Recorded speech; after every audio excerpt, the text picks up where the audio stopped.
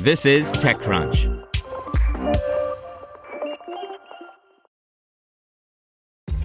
This episode is brought to you by ShipStation. You know, some things take a lot of work, like sending little robots to far-off distant planets. And just as that's challenging, so too is running a successful e-commerce business, especially when there's so much to do. So I want to introduce you all to ShipStation. Now, I love using ShipStation because of its easy-to-use dashboard, which makes managing orders and printing labels a breeze and super smooth. Oh, and the customer service is just out of this world. It's exactly what you need to help grow your business. Sign up for your free 60-day trial at shipstation.com/technews. That's shipstation.com/technews.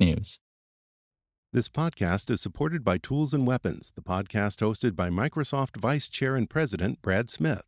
Each episode features insight you won't find anywhere else from the center of the conversation surrounding emerging technologies like AI.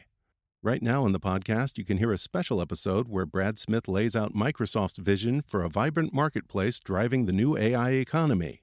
To hear more, follow or subscribe to Tools and Weapons with Brad Smith wherever you get your podcasts. Welcome to TechCrunch Daily News, a roundup of the top tech news of the day. Have you checked on your IT team lately? 2020 was rough for them. Ransomware, work from home, cloud migrations, it didn't stop. It's a good time to give them a new resource, IT Pro TV. They can learn new skills and have a reliable, searchable knowledge base, all online and on demand. Visit itpro.tv/crunch to learn more. That's itpro.tv/crunch. itpro.tv/crunch.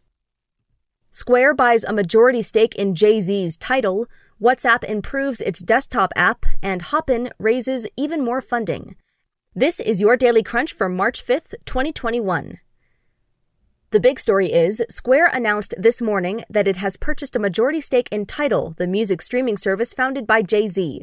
It sounds like an odd fit at first, which Square CEO Jack Dorsey acknowledged in a tweet asking, "Why would a music streaming company and a financial services company join forces?" His answer, "It comes down to a simple idea, finding new ways for artists to support their work. New ideas are found at the intersections, and we believe there's a compelling one between music and the economy. Making the economy work for artists is similar to what Square has done for sellers." Square is paying $297 million in cash and stock for the deal, which will result in Jay-Z joining Square's board. In tech giants, WhatsApp is adding voice and video calling to its desktop app. This should provide relief to countless people sitting in front of their computers who have had to reach for their phone every time WhatsApp rang. Apple's App Store is now also under antitrust scrutiny in the UK. The UK's Competition and Markets Authority announced that it's opened an investigation following a number of complaints from developers alleging unfair terms. Google has sped up its release cycle for Chrome. Mozilla also moved to a 4-week cycle for Firefox last year. In startups, funding, and venture capital news, Hopin has confirmed a $400 million raise at a $5.65 billion valuation. For Hopin, the round is another rapid-fire funding event. Coursera is planning to file to go public today. The company has been talking to underwriters since last year, but today could mark its first legal step in the process to IPO. Luxury air travel startup Aero has raised $20 million. The startup describes its offering as semi-private air travel. Here's advice and analysis from XtraCrunch. As activist investors loom, what's next for Box? The company, with plenty of potential, is mired in slowing growth. ThredUp is a used goods marketplace approaching the public markets in the wake of Poshmark's own strong debut. TechCrunch's Alex Wilhelm unravels ThredUp's IPO filing and says it's growing slowly, but is a shifting business model. Just a reminder, XtraCrunch is our subscription membership program, which aims to democratize information about startups. You can sign up at techcrunch.com/subscribe. In other news, global air transport data giant Sita has confirmed a data breach involving passenger data. What makes creators succeed, and how should brands work with them?